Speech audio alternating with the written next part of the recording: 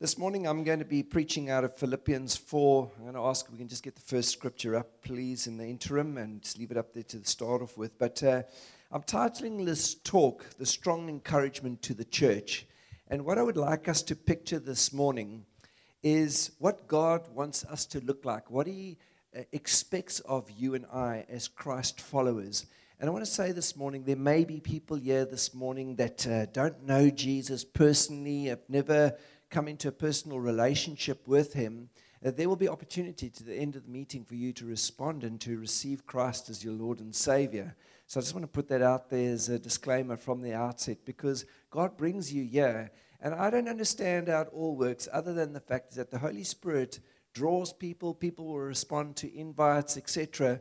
And it's those precious moments that God allows you to hear the good news of Jesus. And then what we do as a church, we are trying to equip the saints to do the work of the ministry.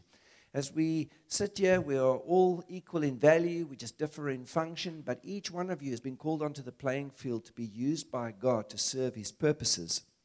And so in that, it's not reasonable for us to expect an unsaved person to operate like a saved person. But it is possible that the unsaved person could live out all of these principles and not be saved. And so then that's just works of the flesh. We're not even moved by God. And I think for many of us have probably found ourselves at some point in that space living there. So I want us to have a picture of what the church could look like if we apply the Word of God correctly. And I want you to please know, when I preach this message, I'm first in line to say to you, I fail sometimes so dismally at this. All right. And it's the thing is, if I'm left to my own accord, I will probably fall the way of the world. That's why I'm so grateful for the local church. I'm so grateful for the body of Christ. I'm so grateful for our leadership team, our eldership team, and the greater Josh Jen story. I'm so grateful and thankful that we have apostolic oversight in the church. And it's important for us because that's what helps us stay the course. We need one another. Despite what some of us might think, you need one another at the end of the day. So I was thinking, as I said, I've titled this, The Strong Encouragement to the Church. I actually had a title is, There's a Perfect Storm Brewing. And I've changed it.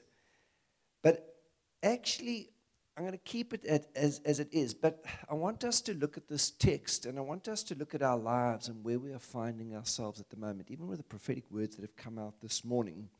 You know, when Paul writes this letter, do you know where he is? He's actually in jail.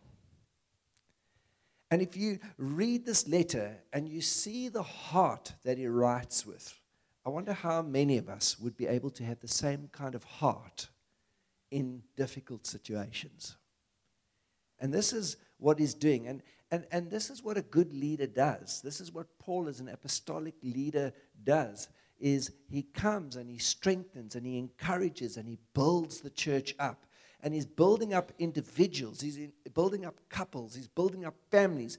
And if we collectively, in our individualness, are being built up, imagine what the bride of Christ could look like if we embrace this. So we are in this canoe together this morning, paddling downstream. And God is speaking to the church. Elmo, I'm going to ask you, can I go back to the 2 Peter 1 scripture? I'm going to come back into that. Sorry, I just realized I needed to go there. So 2 Peter 1 says, above all, you must understand that no prophecy of scripture came about by the prophet's own interpretation. What this is speaking of, when we read scripture, this is God's word to us. It's a prophetic word being released. And this is God's desired, preferred future when we look at prophecy, the prophetic. And then it goes on, for prophecy never had its origin in the will of man. This is not man's good idea. This is not a well-written book by a man with a self-help manual. This is a God-breathed book. And it goes on and it says, but men spoke from God as they were carried along by the Holy Spirit. And one of the things that I do believe that's important for us as a congregation is how we read the word, how we interpret the word, and what we do with the word. We need to be a people that are filled with the Holy Spirit, which I believe we are, and we need to be a people that are word-based, which I believe is what we are. And I want to say to us as a people, when we read the scriptures, put everything in context. You don't want to move scripture and twist scripture to suit your circumstances. The minute we do that, we are actually nulling and voiding what God's word intended, and we're actually living in sin. And so I also want to say this. There's black, there's white, and there's gray. There's certain things that we major on that are non-negotiable. In who Jesus is, the doctrine of the church, doctrine of the Holy Spirit, doctrine of Jesus, doctrine of the Father, and the list goes on. There's certain things we will not negotiate on here. Then there are other things that we interpret and we understand and we say, okay, Lord, this is what your word says here. We've got black, non-negotiable, we've got white. This is what the word is saying about a thing. For example, let's just take it on giving. We heard that this morning. So the Bible teaches a lot about money. It's amazing when we talk about money how easily people get offended. I'm not pushing for anything here. All I'm saying is there are certain things that we will touch on, and then what will happen is people can get offended. So I've got to ask the question, would you like us to take stuff out of the Bible regarding money? Would you like us to take stuff out with regards to what the Bible says about marriage? Those are the kind of things that we need to start looking at. How we raise families, all of those things. And then the gray is parts that we don't necessarily understand. And prophecy, the Bible says we will always see in part. Is that okay? So I want to stir up our hearts in this area. So as the word gets preached here this morning, I want you not to see the man. Can you listen to the voice of God coming through? I'm an imperfect being, and I am fallible. I make mistakes. But one thing I do know, God doesn't make mistakes, and he can move in and he can move through me. If my misinterpretation of Scripture comes through, I will be corrected by my elders. I will be corrected by the greater eldership team. But I want us to listen, not with a critical ear of the person. I want us to listen with the heart of, Lord, what are you saying to me? All right. And so we can put that first scripture back on.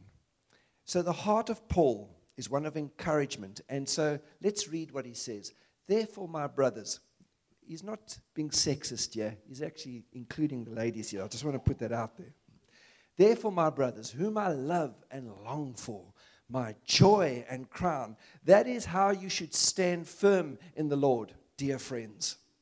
I plead with Euodia and I plead with Syntyche to agree with each other in the Lord.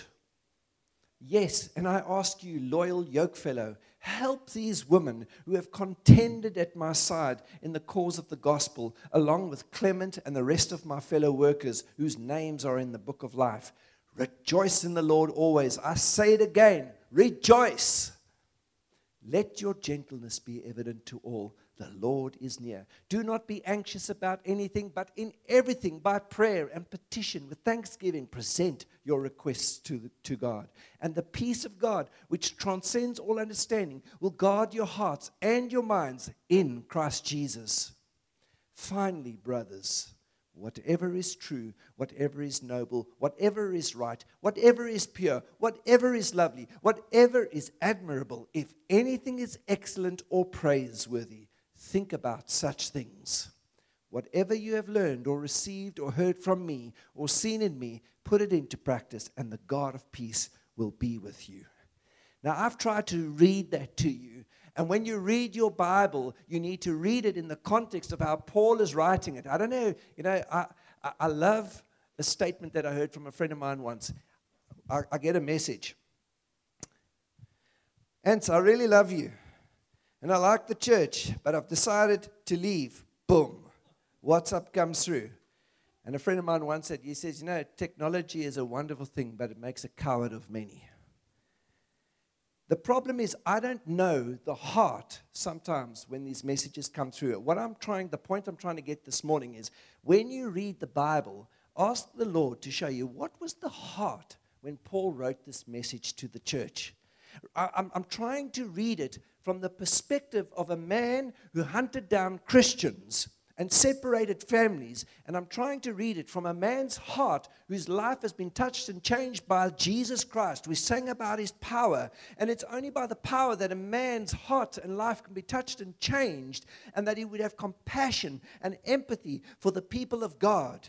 And he's writing with a heart of, I've got something that will help you in this journey. There's a care, there's a concern. And anybody who has a care and a concern is always wanting to blow wind into other sails and is encouraging. In fact, the title in my Bible actually speaks of exhortations. That word exhort means, or to exhort, means to strongly urge. It's a strong encouragement. Imagine what the church could look like if we lived in that space. We're a people that strongly urge others and encourage others in the things of God. And so, with that, this morning, Paul writes from prison. He's in a difficult situation. I don't know every single one of your situations that you're facing. But whatever your situation is, I want to say to you, your life can count for God if you're ready to make yourself available, despite your circumstances and situations. Because sometimes we feel we've got to get our stuff right first before we can help others. Can I say to you, yes, get your stuff, work on your stuff while you're walking with one another. Lord, I need your help, but at the same time, I'm walking with my brothers and my sisters here. It's a powerful moment that God wants to bring into the church. And your life can count. You might be sitting there thinking, well, who am I? Well, actually, yes, who am I? I include myself in this. I'm just a vessel that's available to be used by God. And I want to tell you something. God can do extraordinary things with ordinary people if they avail themselves. And the proof is in the pudding when you look at Paul's life. And so the scripture is very powerful because I think God is calling the church to a space of more. And so when the scripture comes up and it says, you are our joy and our crown, when I look across this congregation, I think I put myself in the heart and life of Paul, and I look at it and I see the men and women of what God has done in people's lives, how he's touched families, how he's changed individuals' lives. That is my joy. That's the privilege that I get to enjoy because of what God has done in us and through us. We're not special. We're not separated. But what a joy it is to see how God has changed people's lives. Alzana, and I look at her and I see how God has brought her into the body. And we see Estelle who's come into partnership, and people's lives just being wonderfully drawn into a place that they serving the purposes of God. I can see some of the children that have at one point were so insecure. Hear me when I say this, so insecure.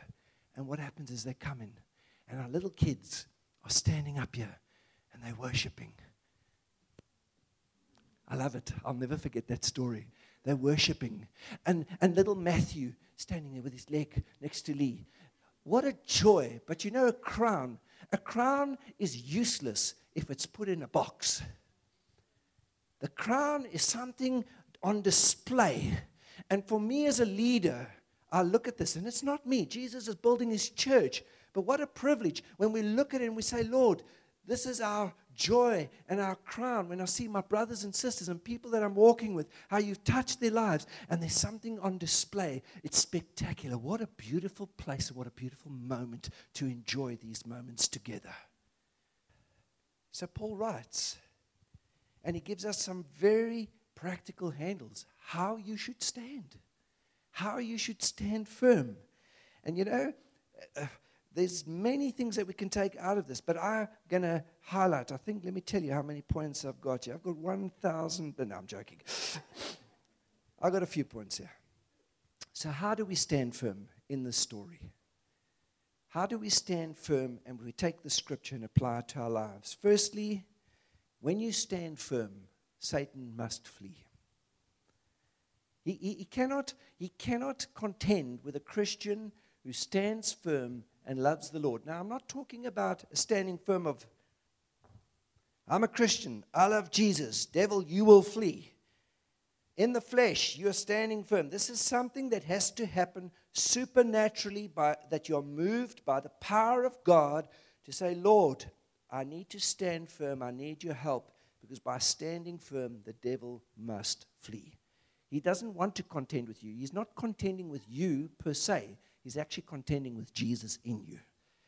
So he doesn't want to hang around with you. So we need to understand our need for Jesus and the way we live our lives and start to get a grip on this. And I'm saying this again, church. I don't get this right all the time. And so God uses life circumstances to teach us these things. So we don't do this in our own strength. We do this with the help of God. And so as a Christian, we need to learn to stand firm. Can you say stand firm? Right, the first one. Next thing is guard your relationships. You'll see here, it says, I plead with Euodia and I plead with Syntyche to agree with each other. Can you believe it that in the church there were problems? Kan jy dit glo? They actually had issues with one another. There must be something wrong in the church if the church people have issues with each other. Hulle skel op mekaar and they don't want to talk to each other and they sulk and they walk past each other. Have you ever experienced that here? I haven't. Nah? We have issues with one another. The funny thing is God brings you into a body and you know what? You don't get the choice of your brother and sister. Your friends you can choose, but your brothers and sisters in Christ you can't choose. And the Bible says, as iron sharpens iron, so a friend sharpens another. God brings people into this body, and he will crap in your sly. In other words, if you're not English, he will scratch in your salad. All right? And he's going to make it uncomfortable. But I want to ask a question here. And don't raise your hands, but there are some of you who have had an encounter with me through issues that I've needed to deal with in your life. And I think I've been very loving with those things. But I want to ask you, are you better off today looking at some of those things when you've had to make the adjustments? Because the heart of a leader is never to hurt you. If I make a mistake, I'll own it and I'll apologize. But we're going to crap each other. We're going to scratch each other. We're going to get in each other's faces at times. And it might not be with the leadership. It might be in your comm group. It might be on a worship team. It might be in the children's church thing. I don't know what that looks like. It could be parents with each other because your child did this or my child did that or whatever the story might be. Or I spilled hot coffee all over you. I don't know. The point is, guard your relationships. Settle your differences quickly. Let me tell you why. Because if you don't, you give Satan a foothold at your table. You're inviting him into your table. And you're inviting that an open door comes in and he will destroy you. And you will fall away from the church, guaranteed. I have seen this. Some of us need to repent. We need to get over the stuff. Be quick to apologize. Sort your stuff out and move on.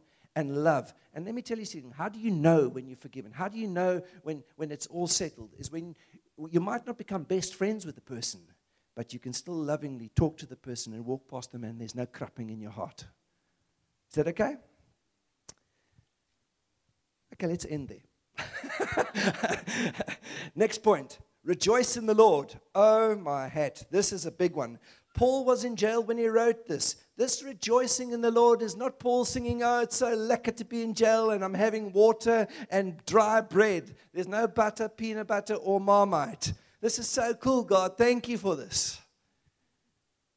No, this joy is an inner tranquility and an inner peace that comes amidst your circumstances. And I want to tell you something as a leader of this congregation. This thing grates me. I remember my little dog, Marley. He was this tiny, and if you put a chain around him, he would jump and spin and wee and do everything. He hated this thing on him, so I took him for lessons. And the dog owner took him, the trainer took him and said to me, so this is what he does. I said, yeah. He says, okay, give me the chain. And he just started to walk with Marley. And this poor dog was being dragged all over the place, weeing and screaming and doing everything as he took it through long grass like this, through the molehills, 50 meters, turned him around and walked him back. And he gave me the thing. He said, right, now you do exactly the same. And by the time we were finished with everything, at the end of that session, I remember standing with Marley. And I said to him, Marley, sit. And he sat. And I looked up, and I'm not kidding when I say this. I looked at the Lord, and I said, Lord, were you training the dog, or were you training me? Why am I saying this? Listen, whatever your situation is right now, what is God doing? What is he exposing? What is he wanting to deal with in your heart? Can you rejoice in the Lord despite what you're facing. Because let me tell you something. If we take what Paul is writing here and we apply it to our lives, that no matter what we are going through, men and women around us who are broken, who are lost, who are crashing in this world, will be inspired and encouraged by you because you're going to give them hope. Because we know the God that we serve.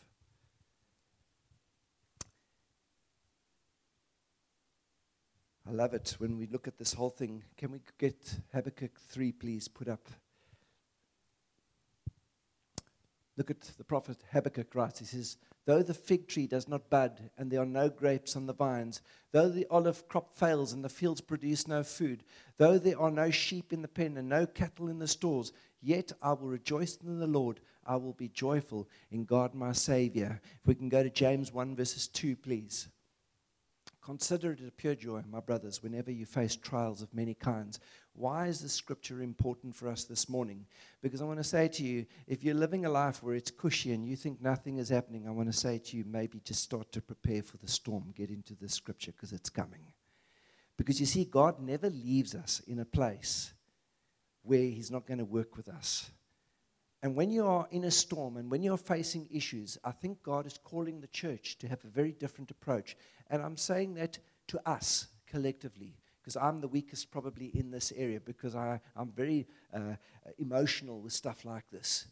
But God calls us into a place that He wants to change us and He wants to fashion us. And those words that came through this morning, let me say to you this morning, if you think your money is going to buy you happiness and success and your salvation, go and read Psalm 49.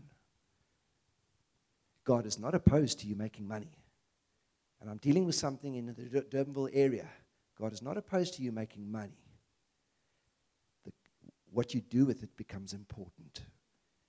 Live life generously. Live serving the kingdom of God. He doesn't want you to be short in those areas. But don't make money be a God for you.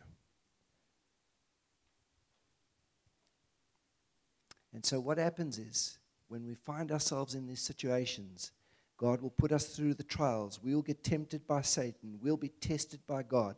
And the purpose of it is so that we can grow in our faith journey. The next point is, be gentle towards one another.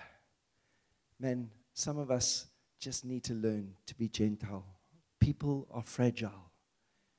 People are fragile. Just learn to be kind in nature towards people. Just be considerate. You know, sometimes I think as Christians we can be really unwise with the unsaved people.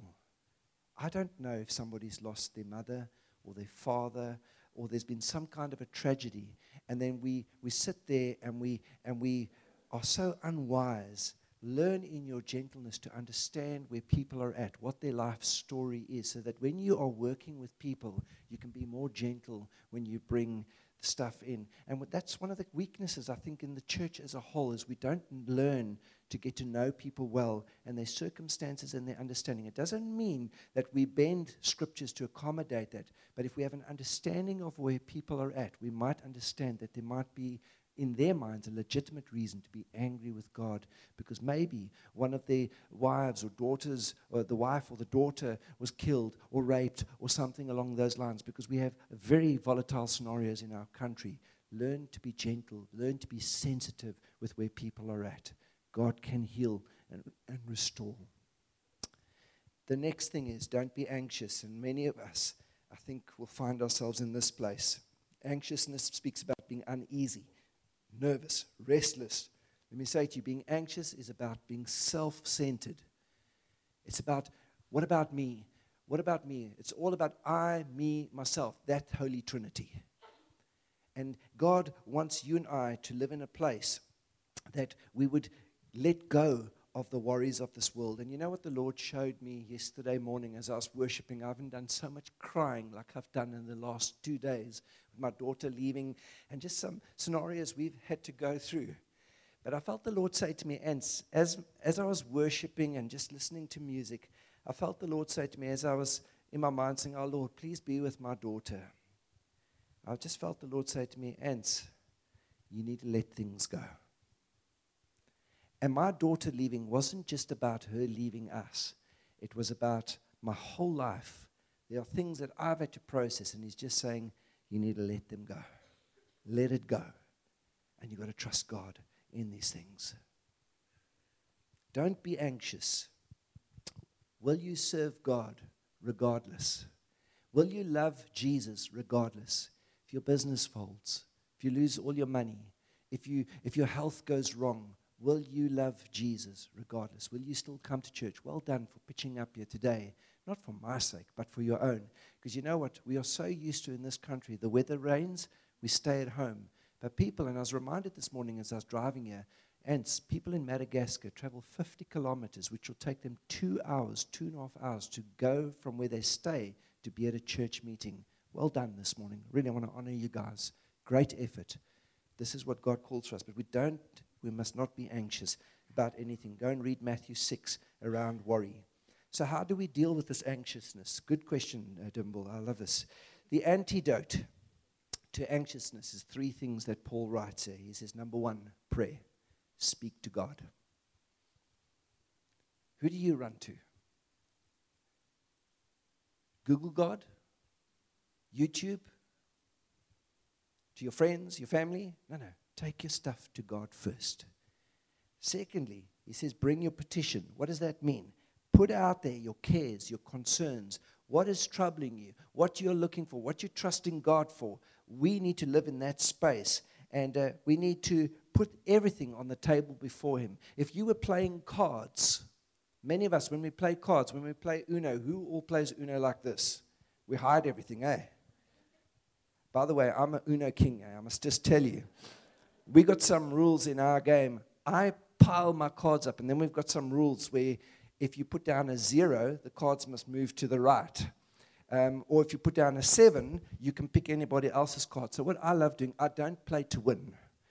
I play to watch everybody else, because I will pile my hand up, and Lee will tell you, she'll be going, Uno, and she's got the 1 card, and I put down a 7. I'll say, thank you very much, and I'll have her card, and I give her that. And I don't have to play out. I keep piling it on. And then we put down a 0, and it goes around. What am I trying to get at? Put your cards on the table before the Lord. Don't sit like this. It's not cool. Right, put your cards on the table. Then thirdly, thanksgiving, praise, and worship. Remember the God of the Bible and your own experiences with the Lord. So how do you get rid of anxiousness? Prayer, petition, thanksgiving. And in that thanksgiving, thank God for all that He's done in your life. As we do this, then the peace that God brings will come, and it'll go beyond our human understanding. That's what we're trusting for. That peace is not a psychological state of mind of like where we get into this thing of, well, I'm now peaceful. Woo. Woo. I'm emptying my mind. Woo. No, it's, Lord, I trust your word. I've battled in this area, but I trust your word. This is what you say. I need to pray, bring my stuff to you. Thank you, God, for all that you've done. I remember all that you've done in my life. And then peace will come as a result of that. The next thing is guard your hearts as you serve the Lord in this area. I want to say to you, part of our journey, guarding your hearts, is when things go wrong, a little bit awry. It's a difficult place for us to guard our hearts. Would you agree? I find it difficult. So what I've had to learn in this area, and how I've had to learn to navigate this, is when I'm hurt or I'm let down, disappointed, or things don't quite work out the way that I've intended, I've had to learn to guard my heart and say, Lord, I don't understand this. This is very, very difficult for me. And I need to keep my heart and my mind pure. How I sometimes work out things. I argue in my head. I have massive court cases. It's terrible, and I never lose. But the problem is that's a dangerous place to be, because what happens is it's the flesh that's working, and we've got to lay that thing down. So what I can control is my response to a situation. It does not mean that it negates the responsibility of the people or person that puts me in a space that becomes hurtful. That's going to be the thing they give an account for. Don't be vengeful. Sometimes we might have to go and address things And we do it lovingly because they might not even know that they're hurting you. That's what will keep our relationships together. But we guard our hearts. We do everything with love. And we always work to a place of reconciliation. That is the heart of God. If we get this right, I'm telling you now, peace will come over your heart and your mind. And as I start to land, how we think about God is vital. You know, Paul writes, he says, think about that which is good. Think about that which is heavenly. Those things are the things that we should giving ourselves to. Because the problem is if we look at our thought life and we let our thought life govern ourselves, we will find our Christian walk a very difficult place to be. And we get caught up in circumstances and situations, and that can often impact our thought life. And Paul is saying, I want you to move away from them. And I want us as a church to be in a space. I want to ask the question is, how do you really feel about God? How do you really feel about Jesus? What is your genuine conviction about Him? When you are in a tough situation, what is your conviction? This becomes important because this is what we hold on to. It's very easy to get swayed by the things of the world. But what we believe about Jesus and what we believe about God and how He can help us and take us through a situation is absolutely crucial, because if we get this thing right here, just think how many other people's lives could be impacted as a result of what God is doing in us and through us. And you know what? There's nothing wrong with saying to people, you know, I've struggled in this journey. I don't always understand what God is doing. But one thing that I do know is that He is faithful and He has never, ever let me down.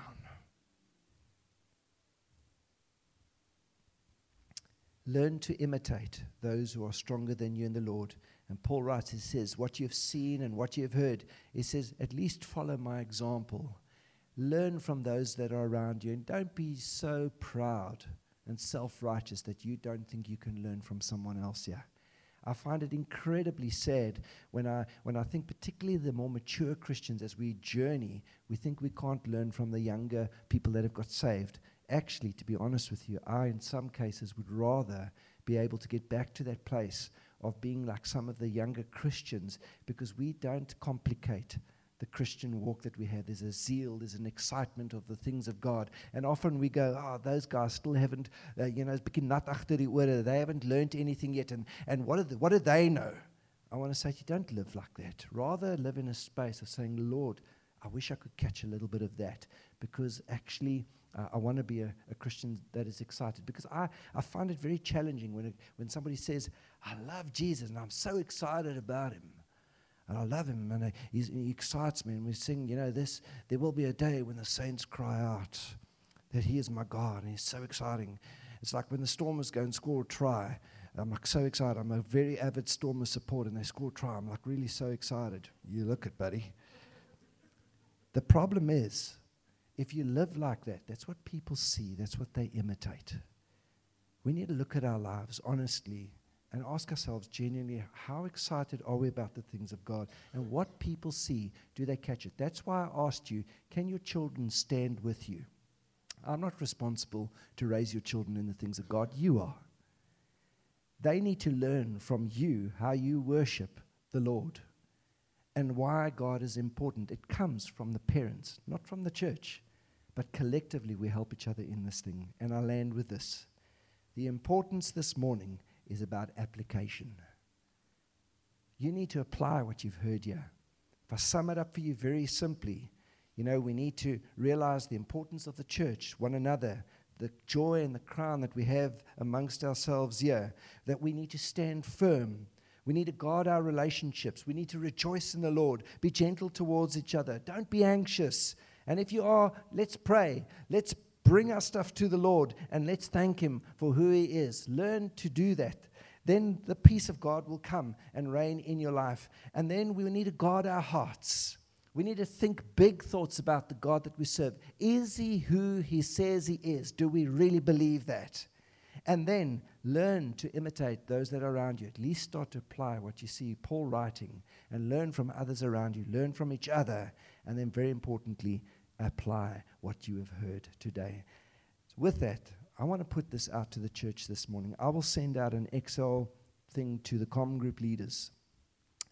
And I'm going to ask you, because there's already a plan for Wednesday night at comm groups, but what I want to ask you, would you take that which I'm going to send to you, and I want to do an exercise over this week, every day. I want you to go back to that Excel thing. I'm going to put this out for us in Excel format, and I'm going to ask you, let's do an exercise together, and I'm in with you on this one, and let's go and apply what we've heard today.